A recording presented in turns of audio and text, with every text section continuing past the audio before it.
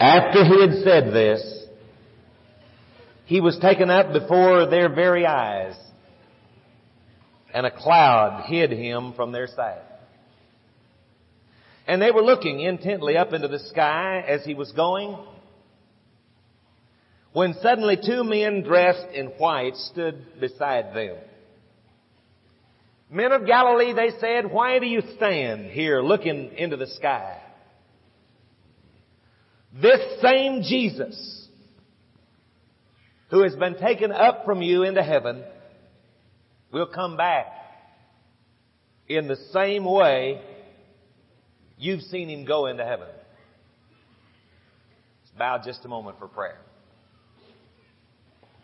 Our Father, bless the reading of this scripture, this marvelous text and promise of the coming again of our Lord, whose coming we anxiously wait. In Jesus' name, amen. You and I were not there on the Mount of Olives when Jesus was taken back to heaven. I've been there since. I've stood 3 times on the Mount of Olives. Nothing magical about the mountain, but wondering, is this the spot? I've been there at 4:30 in the morning and watched the sunrise over Bethany, where Mary and Martha and Lazarus lived, in whose home Jesus spent so many marvelous hours. And I've stood with the group as we watch the sunrise as it does early over from the east in Jerusalem, and watch the sun's rays bathe down on the Mount of Olives and on down into the Garden of Gethsemane. And I fanned out my people that I had with me. In that place, John chapter 18 describes so well. There was the Kidron Valley, and across the valley there was a garden, a grove where there were many olive trees, where the scripture says Jesus often went with his disciples to pray. And I know you understand there's nothing magical about being there, but I've cried like a baby as I stood where my Lord prayed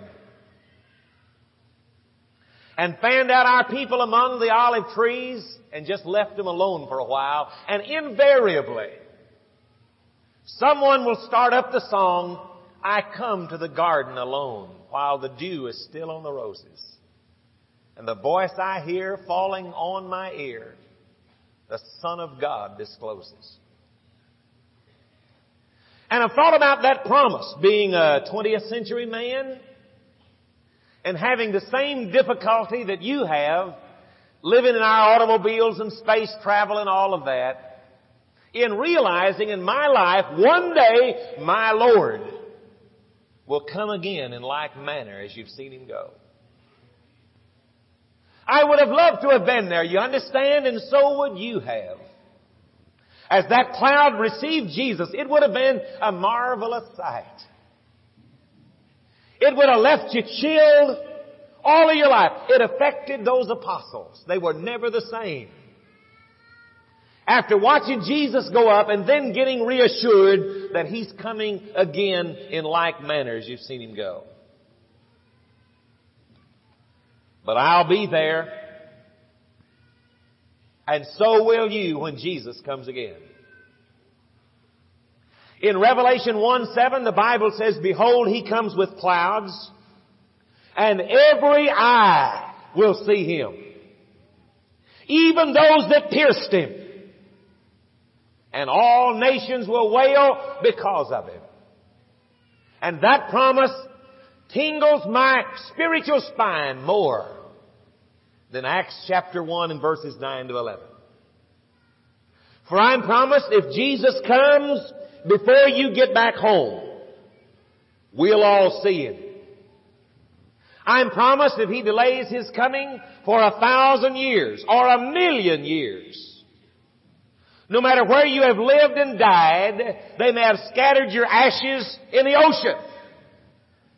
But when my Jesus comes again, every eye will see Him. One of the songs we sing, and I think about a lot of these, we've just sung. I had His image sing this song. I was over at some of our folks' house one night, and they were singing some of those old songs. You know, you get them out of the old Stamps Baxter books, and some of those a long time ago.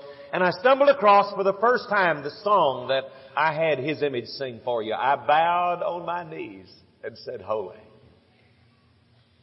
And I must tell you the story of the song and then reread some of the words of the song we just sang together. For all of that is coupled to try to get us in the frame of mind of so living and so focusing our spiritual lives that we'll want more than anything on earth to so live so we can see Jesus when He comes again. But the song is about a fella who's done like some of you have done. He dreamed that he had died and gone to heaven. And he's looking around and it's beginning to dawn on him, I am, as a matter of fact, in heaven. And all the things you read about in the Bible, the streets of gold and the gates of pearl and all those things he was witnessing for the first time. And you can imagine it's tingling his existence. And in the verses of the song it describes, they're telling him, I saw Abraham and Isaac and Jacob and Mark and Luke and his loved ones and all over the place. And he can go anywhere he wants to go and he'll never get tired and never die. And they say to him, what would you like to see? And what would you like to see, dear friend? The first day, the first second, you are in heaven. And you know what he said in the song? I want to see Jesus. And he realizes immediately that when we finally get there, that's a common thing. Of course you can see Jesus. I can't see dignitaries today. But I can see Jesus. He says, I want to see Jesus. And Jesus walks in for him to look at him face to face. And all he could do was bow on his knees and say, Holy. And clap his hands and say, Glory, glory to the Son of God. I want that vision for my life and God's people on this earth. I want to see an audience of people at the soul winning workshop who are so excited about Jesus, the gospel of Jesus and the church of Jesus and the way of Jesus. And sharing the gospel with people who do not have Jesus. We're so excited to see Him because that's what it will be. That when we're there, we'll just fall on our knees and cry, Holy. What else could you say? And clap your hands and say, Glory. Glory to the Son of God. Oh, we sang a moment ago. Oh, I want to see Him. Look upon His face. There to dwell forever in His saving grace. On the streets of glory. Let me lift my voice. Cares all past. Home at last. Glory to God. Ever to rejoice. Marvin Phillips, somebody said to me earlier tonight, and I really appreciate it. They said to me, one fellow that I don't even know his name, touched my chest here. And he pulled his finger down this way and he says, cut yourself open tonight, Marvin, and let us see what's in there. He didn't know what I was going to say. And I'm preaching, I think, different than maybe I do. You do things to a speaker up here on the stage. You pull out all the screaming and hollering, and all of it is good. I love doing it as well as anybody there is on the earth. But while I'll get carried away and machine gun voice will get going and I'll scream and holler a bit, I really do want to open up my heart tonight and let you see me and let you feel the same thing about wanting to see Jesus. Marvin Phillips, why do you want to see Jesus? Why would the people in this audience, being who we are, living where we do, what would get us involved in saying, I want more than anything in the world? At any cost, whatever it takes, do anything, give up anything, pay any price. to see Jesus, what would make you do that? Why, friend, in the words of another song that's in our book, no one ever cared for me like Jesus. There's some words of that song I wanted to share with you here tonight. We shall see the King someday. That's one of them. I just copied a bunch of hope to copyright people, happy about this, but I just copied me out a few songs. I'd like to tell you what I think of Jesus. Since I found in Him a friend so strong and true, I tell you how He changed my life completely. He did something that no other friend could do. No one ever cared for me like Jesus. There's no other friend so kind as He. No one else could take the sin and darkness from me. Oh, how much He cared for me. I'm one, and I'm speaking for you too. You understand? I'm one of the most privileged people on this earth.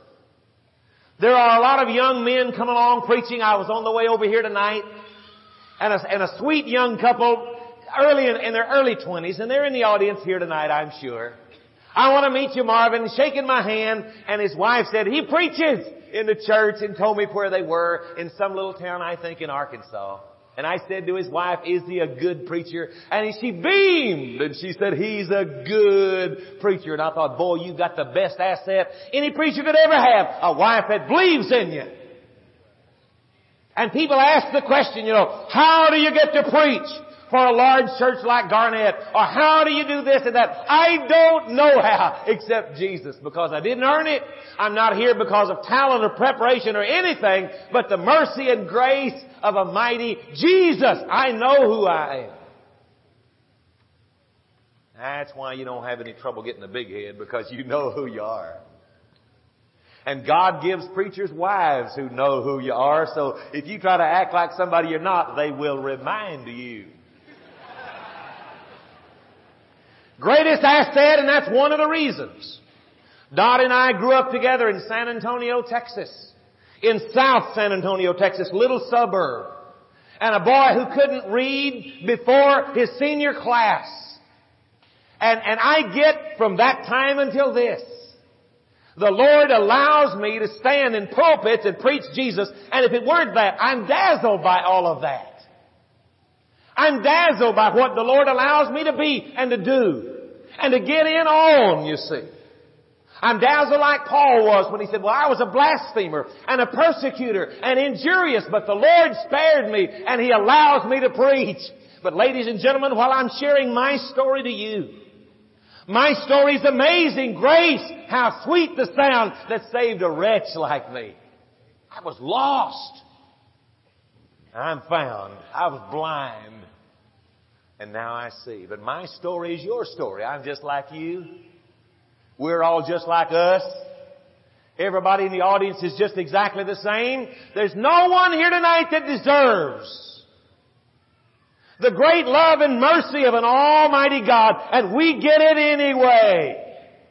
I want to see the one who's been so merciful in my life.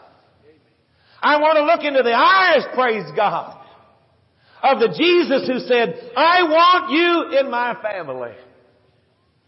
Hebrews 4:13 used to scare me to death. It says, all things are naked and open under the eyes of Him with whom we have to do. And that says the Lord sees everything. He knows everything. He sees you when you're sleeping. He knows when you're awake. Just like Santa Claus. And you go out of town and He sees you. And night falls and the eyes of God see in the dark. And that scared a lot of people into thinking, boy, I got to be so careful because God will see and slap me down and punish me in hell for an eternity. And then I started growing up in the love of Jesus. And I began to realize that that's the greatest thing I've got going for me. I've got a Jesus who is seen behind all my masks. And don't we wear so many masks? And I love you, and the more I love you, the more of my masks I will take off and trust you more and be myself, but I never take off the last one. Because if you see me as I really am, and you don't like me, I am ruined. So I play my little games on the earth with you, trying to impress you. And my Lord Jesus has seen behind my last mask, naked and open, all warts and all. And He said to the Father, I want him. I want that one in my family. Can you take that personal? Can you realize that who you are and what you've done or haven't done, and you've sinned so long or done this or done that in all of your individual circumstances in this audience? Can you realize that the greatest thing you have going for you is God knows all about you and the reasons why you've done everything that you've done, and no one ever cared for me like Jesus. He who knows us best loves us most. My Jesus loved me when I was unlovable, and you too. My Jesus died for me when I was detestable. You see, when Jesus died on the cross, He knew already about you and what you would do, and He had you in mind the same as He did the people that were alive 2,000 years ago. So He knows you by name. Scripture says He knows the number of the hairs of your head. He wants you to know that you are known, folks. Known. He knows everything. And then comes on and saying, you know what? You are worth dying for. The cross of Jesus says two beautiful things. Number one, it tells you that sin is bad stuff. Don't anybody think, well, I ain't done anything wrong. Liar! We're all sinners. And your sin was so bad. Here's how bad your sin is. It took the death of Jesus on the cross to cleanse you. That's how bad sin is. But that He was willing to pay that price shows how valuable He thinks you are. How's your self-esteem now? Tie your self-image.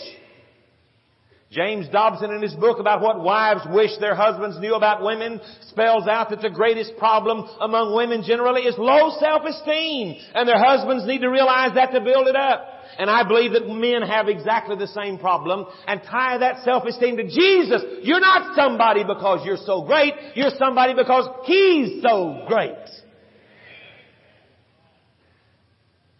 Sit up straight and look, raise that chin, not in egotism, but in praise to the God who said, I love you, I know you, I love you, and I'll die for you, and I want you in my church, I want you in my family. I'm preparing heaven for such as you. Praise God for a Jesus like that. I just got to see Him. I want to look on His face. Let's read some Scripture. In 2 Corinthians 5, to get away from that lovely text for a moment, I want to look at the 10 verses. 2 Corinthians chapter 5 and verse 1. Now we know that if the earthly tent we live in is destroyed, you got that? 2 Corinthians 5, 1.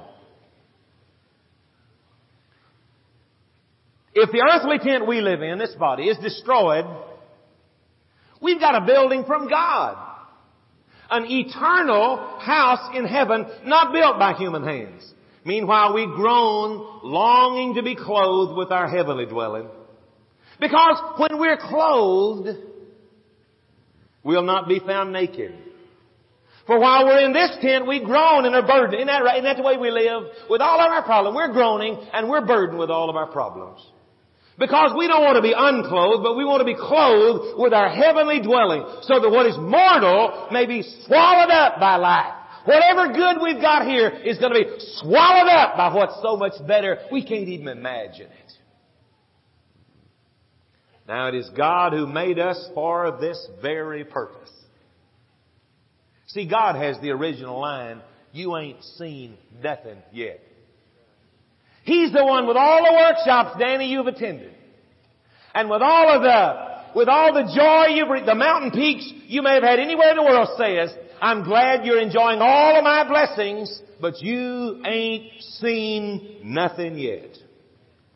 One of these days all this stuff is going to be swallowed up by life. Now it is God who made us for this very purpose and gave us the Spirit as a deposit, guaranteeing. He's the God of the guarantee. Guaranteeing what is to come. I go through life, don't you? Not sure about what's to come. Not even really thinking much about death except to dread it. And I'm a human like you are, and so I dread dying. But dying, if I could only see it like it really is, dying is the door.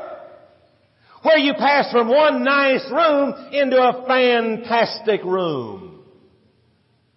And the Holy Spirit of God has been given to us as a deposit guaranteeing what is to come. Therefore, we're always confident and know that as long as we're at home in the body, we're away from the Lord. With all of our blessings, we know He's here with us like He promises. We can pray to Him, but we're really away in the real sense. We live by faith and not sight. We're confident. God wants us confident, folks. I say, and would prefer to be away from the body and at home with the Lord. Don't you like that? I like that term. What does it mean to die and go over there? It's to go home with the Lord. So we make it our goal to please Him. Whether we're at home in the body or away from it, for we must all appear before the judgment seat of Christ, that each one may receive what is due him for the things done while in the body, whether good or bad. I want to give you tonight 3 little points to look for in the coming of Jesus. I want to try, when we've talked philosophically and theologically about heaven, I want us to see in a way that everybody in this audience can grab hold of with your spiritual teeth and say, now I can understand that and I need that. See, because if I read you Revelation 21 about gates of pearl and streets of gold, I'm happy about that, you understand? But I frankly confess to you, in the intimacy of this little family circle, I don't care whether those are mud roads in heaven. I want to get there. I don't care if I live in a chicken shack. I want to be there. So when we're talking about a mansion in heaven, I'm happy about that, and I'm thankful for the promise, but I just want to be there. And what are some things that this audience can grab hold of and say, Marvin, I want to be in a place like that? And I'm going to give them R, okay, so you remember easy. 3 things. And number 1, when Jesus comes, there is release from this frail body. I'm proud of our bodies and proud of what we're able to do physically, but I'd like you to turn to 1 Corinthians chapter 15, and we'll read a little bit about this release. When Jesus comes, what's good about when I want to see Jesus, what's going to happen to this audience here, and I tell you tonight, there's going to be a release from this frail, limited, handicapped body, and there's no one in this audience except handicapped people. We are all handicapped, limited people. It begins in verse 42, 1 Corinthians 15.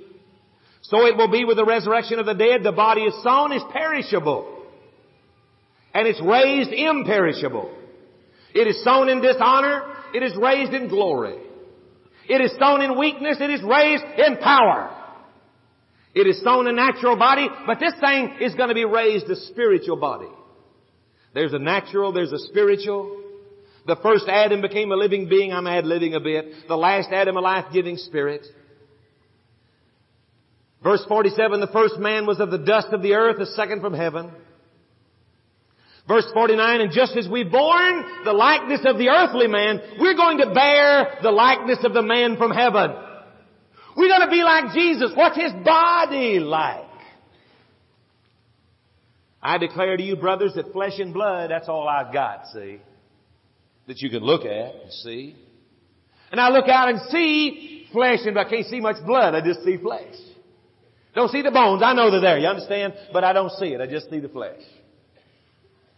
But flesh and blood cannot inherit the kingdom of God, neither the perishable inherits the imperishable. Now listen, I want you to see a mystery. We're not all going to sleep, but we're all going to be changed in a flash, in a moment, in the twinkling of an eye, at the last trumpet. The trumpet is going to sound, and the dead in Christ are going to be raised imperishable, and we're all going to be changed, because the perishable must clothe itself with the imperishable, and the mortal with immortality. Let me put my finger down there and talk about what we're talking about.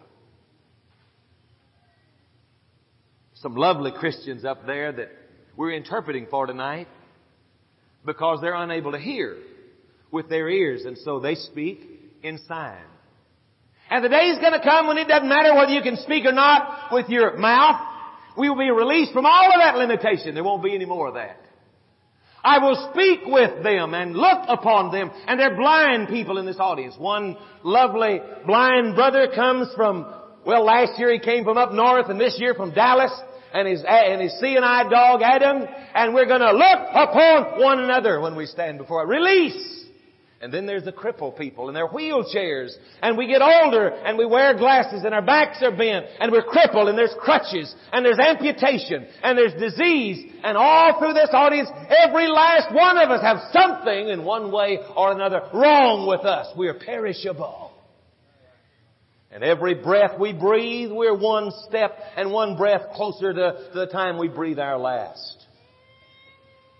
And I jog this old body around the block, and I feed it vitamins, and I take diets, and I do that, and I'll whip that thing into shape, and I'm losing, and I always will lose, because I've got a perishable tent wrapped around my soul. And I look forward to the day when I'm released.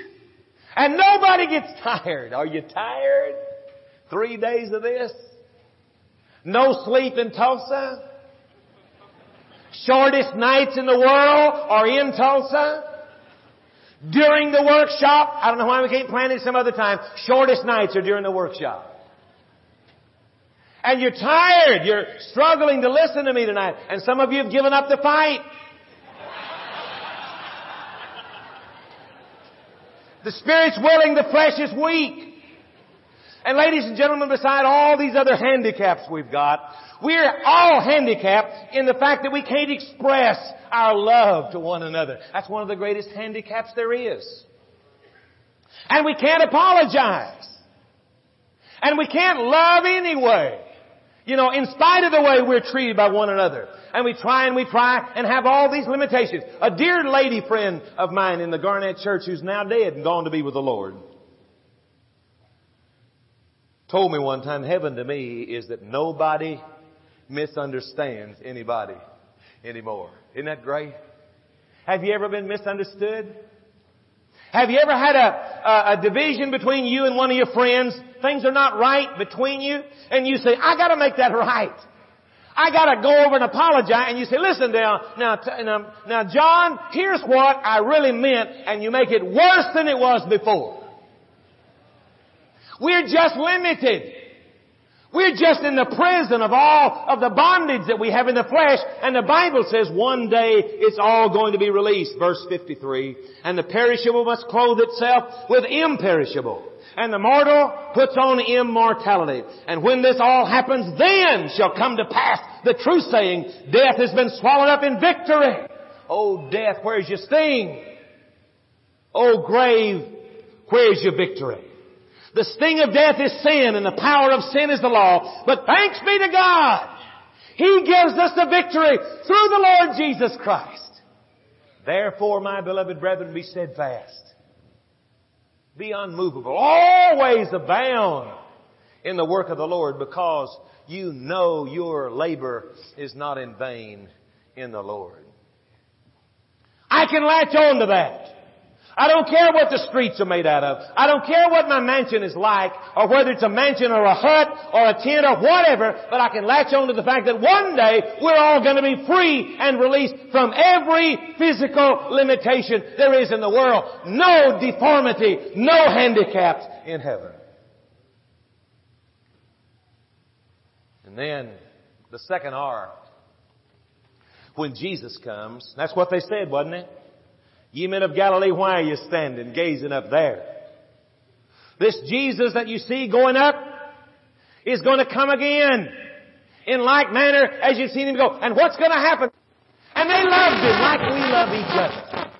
Like I sense with the 11 years that we've all been together, there is a love that goes between all these maybe nameless faces from all over the world. There is a kinship and a closeness. And Paul had started that church, and they loved him, and now he was out traveling, and he didn't have these jets and vans and all the things that we come in all over the nation. And when they got word, however long it took and in whatever way, hand carried, the letter said, Paul, come see us. Paul, we'd love to see you again. We have great memories about all the preaching and the dinners together and the praying and the laughing and the soul winning and the baptizing and all of that. We have such great memories and we want to see you so bad. Is there any chance you'd come again to Thessalonica? And Paul wrote this church back to say to them, guys, I love you too. Oh, I love you. I like being with you. I like preaching to you and looking out in your faces and seeing people walk down the aisle. I love all of that. And I hate to tell you this, he says, I may never get to come again. I'm so busy. I've got so much to do. And the Lord's going to come one of these days. And I may never get to see you as long as we live again. And he writes in verse 19, that's a verse you need. 1 Thessalonians 2:19. But what is our hope and our joy? Or the crown in which you will glory in the presence of the Lord Jesus when He comes. Is it not you? Indeed, you are our glory and our joy. Let me read that to you in a couple of translations. King James Version says, are not even you in the presence of our Lord at His coming? He's going to see them again. There's going to be in heaven a grand reunion. When we sing, when we all get to heaven, what a day of rejoicing that'll be, brother. We're singing cold heart, warm, loving fact. One more translation reads, it is you. Yes, you will bring us much joy as we stand together before our Lord. Let me give you a couple of stories that you can relate to. They're my stories, but they're yours because I want to challenge your thinking. I want to make you do anything, make your motivational desire to serve the Lord and be the kind of person you ought to be because of the possibility of reunion again, of seeing people we love more than life. My family, Rudy said, my family spent 7 years in Australia. And there's a little verse back in Mark 10 that says, no one that leaves father or mother, sisters or brothers and all these other things, no one leaves that, but will receive now in this life 100 times more fathers and mothers. And I never realized how many mothers I would get around the world. And I was in Perth, Australia, and we baptized a lovely silver-haired lady by the name of Laura Kurtz. And she was in her late 70s when she was led to Christ and baptized. And almost immediately, she was getting older and carrying the canes. We met upstairs. And Laura was always in pain, but you could always ask her, Nana, we affectionately called her, how do you feel? And she would always put on that brilliant smile and say, I feel great. And she did. She wasn't lying. Because you see, she was talking about the greatness she felt in Jesus. And I loved that woman dearly. Not a week passed that I didn't visit her flat, her little apartment. And we prayed together, and loved on each other. And when she was like nearly 80 years of age, and my family left Australia, never leave the mission field on a ship. Let me tell you that. Get on a plane and get out of there. But we stood on the deck of that ship, saying those long farewells, and then they put everybody ashore. And the last person in Australia I hugged goodbye was my mother in the Lord, Nana Kurtz. She said, my dear son, we loved and cried on each other. And she said, my darling boy. And I knew I'd never see her again until I stood before the presence of God. At 94 years of age, she died and went to be with the Lord. I tell you, heaven is sweeter to me because that dear lady will be there. And when I read that I can be there with my loved ones, I'm beginning to realize that my own father in the flesh, my dad who's been dead for so many years, not much education, he started to preach. He worked for the railroad, didn't know good English, but he knew the Lord and he knew the Bible, and he'd go out in these little places and preach. He wanted that boy of his to preach more than anything. And when I was in Korea, during the Korean conflict and in the Air Force, the Red Cross sent me word, your daddy's dying, come home. And they sent me home. And it prolonged his life. To be carried or to be helped to sit down in that pew and watch his boy preach Jesus. My daddy loved me and my daddy wanted me to serve the Lord. He said on his deathbed, serve the Lord. Serve the Lord. And he died. And I tell you, heaven to me is, are not even you in the presence of the Lord at his coming? You got people you want to see? Are there people that you've had to say goodbye to in death? Or over the miles? Or in misunderstanding? Live for Jesus, for when he comes, in the like manner as you've seen him go, you'll be standing together and it'll be your joy and hope in Jesus Christ. Started to go out jogging one morning early and the phone rang. It was like 5:30. And I thought, should I answer the phone? And I thought I better. And my sister, who's in the audience, answered the phone on the other end and said, Marvin, Mother's dead. And you know, I sat down and cried again, just like a baby. And a few hours later, they called back and said, Marvin, would you come to Lakey, Texas, and preach your funeral for your own mother? And I thought, the shock hit me. You know, how can you do that? The love I felt, the loss I felt, we all felt, the loneliness, the finality, things you would never do again on the earth, they all hit me. How can I preach the funeral for my mother? And I began to think, you know, and all these thoughts begin to take shape. I learned about Samson and Samuel at the feet of my mother at her rocking chair. And she raised her kids right. All of them are Christians. All of them are married to Christians. And every one of their children, old enough to be Christians, are children of the Lord tonight. Every last one of them. And the feeling that began to rise in my heart was thanksgiving for a woman as dear as that lady was. And it pleases me to read in the Bible. What is my joy? Don't we stand together at his coming? Can you grab that? Are there people that you want to stand next to? I want to tell you something more about my mother before I leave. You get all these mementos, you know. And I'm sometime later looking through some of the tapes and memorabilia, and my sister sent me a tape recording. On my mother's birthday, it was her last birthday in February before she died just a few months later. And Mother was the kind that lived out in the country, you know, and they tape, and they feel like you have to fill the tape. Have you heard from people like that? They got to fill it all out, got to fill it up. There's some kind of crime if you don't fill out the tape, you know. So every day she'd say, well, we had black-eyed peas today, and the cows are looking good in the field. I'll talk later. And it would start up again. Well, this thing keeps on going, you know. And we got down to the last feet of that tape recording, and she started in her 80th year, voice very low. And she started on that tape. I want to tell you this because she started singing this song. And the tape ran out during the song. Here are the last words that I've got of my mother's in her singing. The service of Jesus true pleasure affords.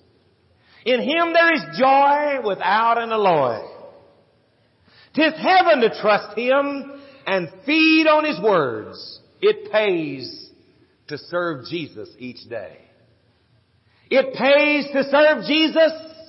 It pays.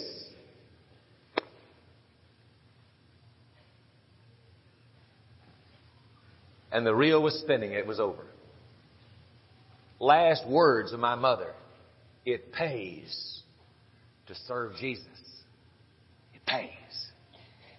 And ladies and gentlemen, hear me good. It does.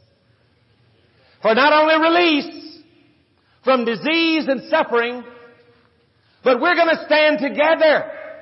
You and me, these are the people in this audience. Look at them. Just look at these marvelous people saved by the blood of Jesus. And heaven is sweet because of what it is. It is reunion. And then last of all, not only do we see our loved ones, but the Bible says we see Jesus. 1 John 3. Would you look at that? We're about done. 1 John chapter 3. How great is the love the Father hath lavished on us, that we should be called sons of God, children of God. And that is what we are.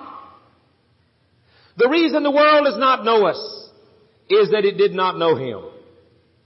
Now, dear friends, now are we the children of God, and what we will be has not yet been made known.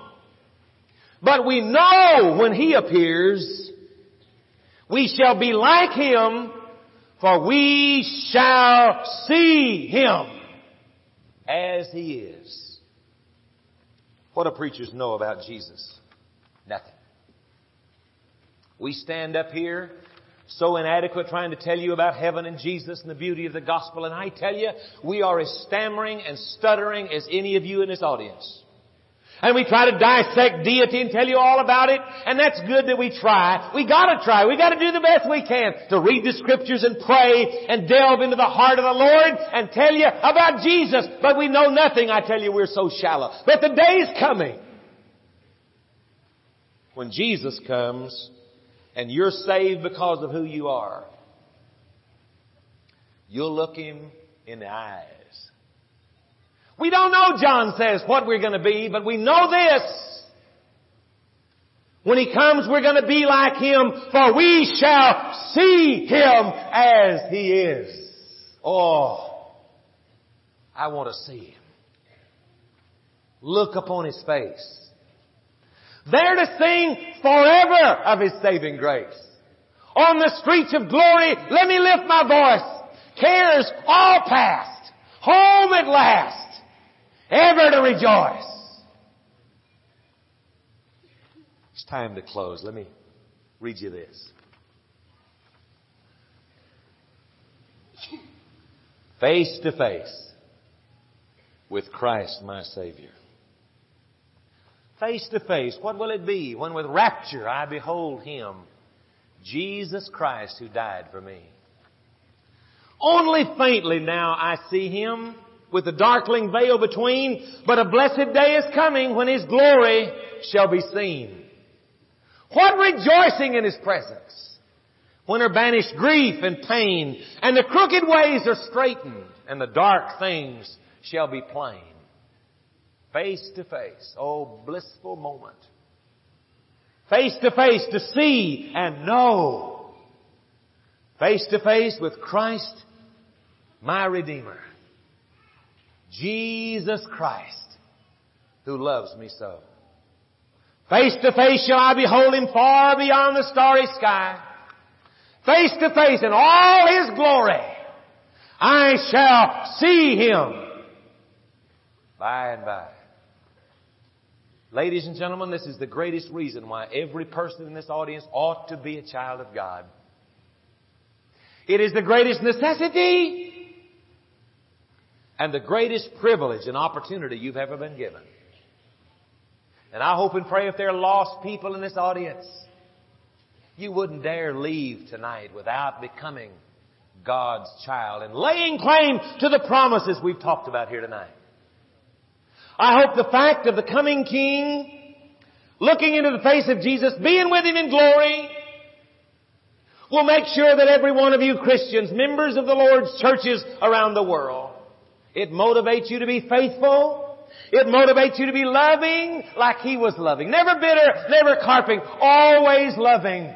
Motivates you to be serving and sharing. Because there's a great day coming. And we shall see Jesus by and by. Lord, I hope that there are those of you in this audience, that everybody responds in your own way, in your seats, in your hearts. But I hope that when we sing this song of invitation, that there's so many who need to be baptized into Christ and begin this walk with Jesus will do it. And all of you that have been shallow or playing games with it will be drawn back to Jesus. And maybe let us pray with you and for you that you might get a brand new start and dedicate again your life to Jesus. Don't miss seeing Jesus. If you'd like to respond to the Lord's invitation, come forward right now while we stand and sing.